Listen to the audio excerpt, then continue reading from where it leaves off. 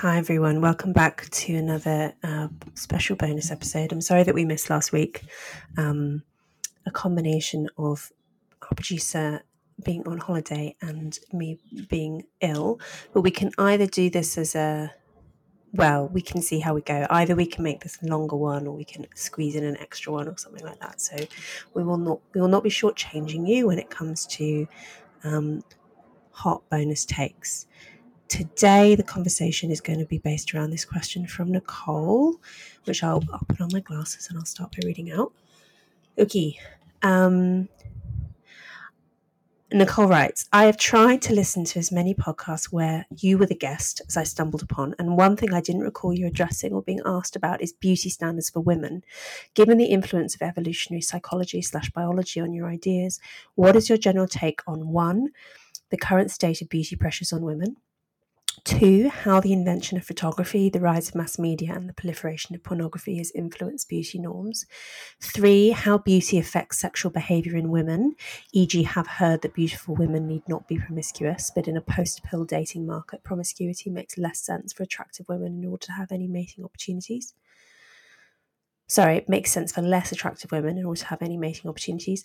And 4, how the undeniable power of beauty affects, if it does, the arguments and advice in your book.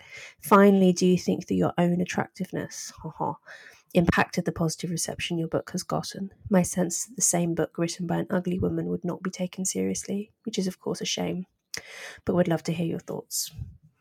So I just left the goal wide open for you to make unkind jokes. Don't worry. We've got an hour. I'm going to pace myself. There's a lot in there, and it's I thought it could tie in nicely to talking as well about a piece that I've written for The Spectator. I'm not sure when it's going to be out, but it might be in the next week or two, about plastic surgery and about how plastic surgery has gone. Plastic surgery is the wrong term, really. How like medical aesthetics has gone from being only done by rich people and kept relatively secret, to being done by lots of middle class people and being boasted about on social media. Where do we start? There's lots to this. I mean, maybe we could do an extended one on this because there's so much to say. Okay, should we start with this thing about mass media and the invention of photography? Okay. And how it's affected beauty norms. Do you have a take to kick us off with, darling? So I'm supposed to do the takes here. Okay. We all do takes. Okay, I'll try. It's egalitarian. So my take is that the rise of mass media and photography will have caused a global flattening of beauty standards. So before photography existed, I think ideas about what was beautiful would have been very different in different countries and cultures, which have no contact with each other. And then now they're closer to each other in various ways because they can see each other from across the world. The McDonald'sization of beauty.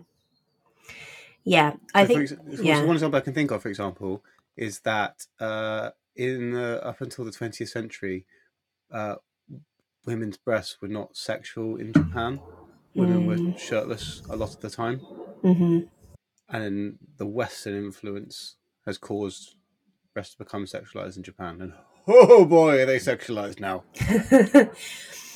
Yes, I dimly remember when I was a young anthropology student reading a whole book about how the Japanese regard breasts. A whole book? A whole book, yeah. A book-length treatment of the Japanese attitudes towards breasts. And I can't now remember either the title or the author, but I assure you it exists. And yes, I similarly remember this as well. Also, the Japanese had this, the phrase I remember from that book was pigeon-breasted, being considered to be very attractive.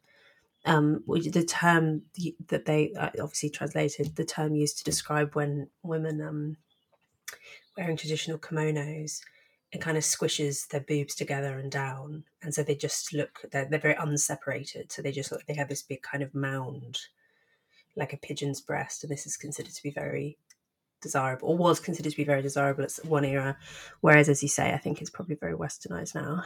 So less so. Westerners love to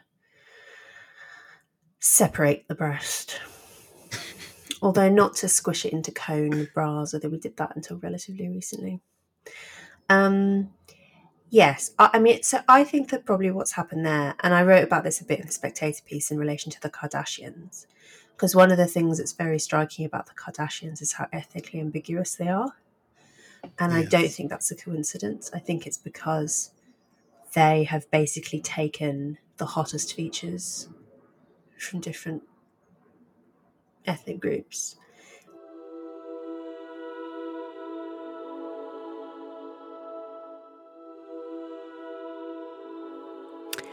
Hi everyone, you've just listened to a teaser version of this week's bonus episode. So the way it works is we've got our classic episodes on YouTube, on all podcast platforms, on Substack, where I sit down with a guest for about an hour and have a conversation. For paid subscribers on Substack, you can also, for $79 a year or $8 a month, get an extended version of those conversations. At the moment, we've got one a week, but we are hoping as soon as possible to move up to doing 2 a week and to have conversations in person as well. So paid subscriptions make it easier for us to do that, because I need to pay my producers, all of the resources needed to put out a regular podcast.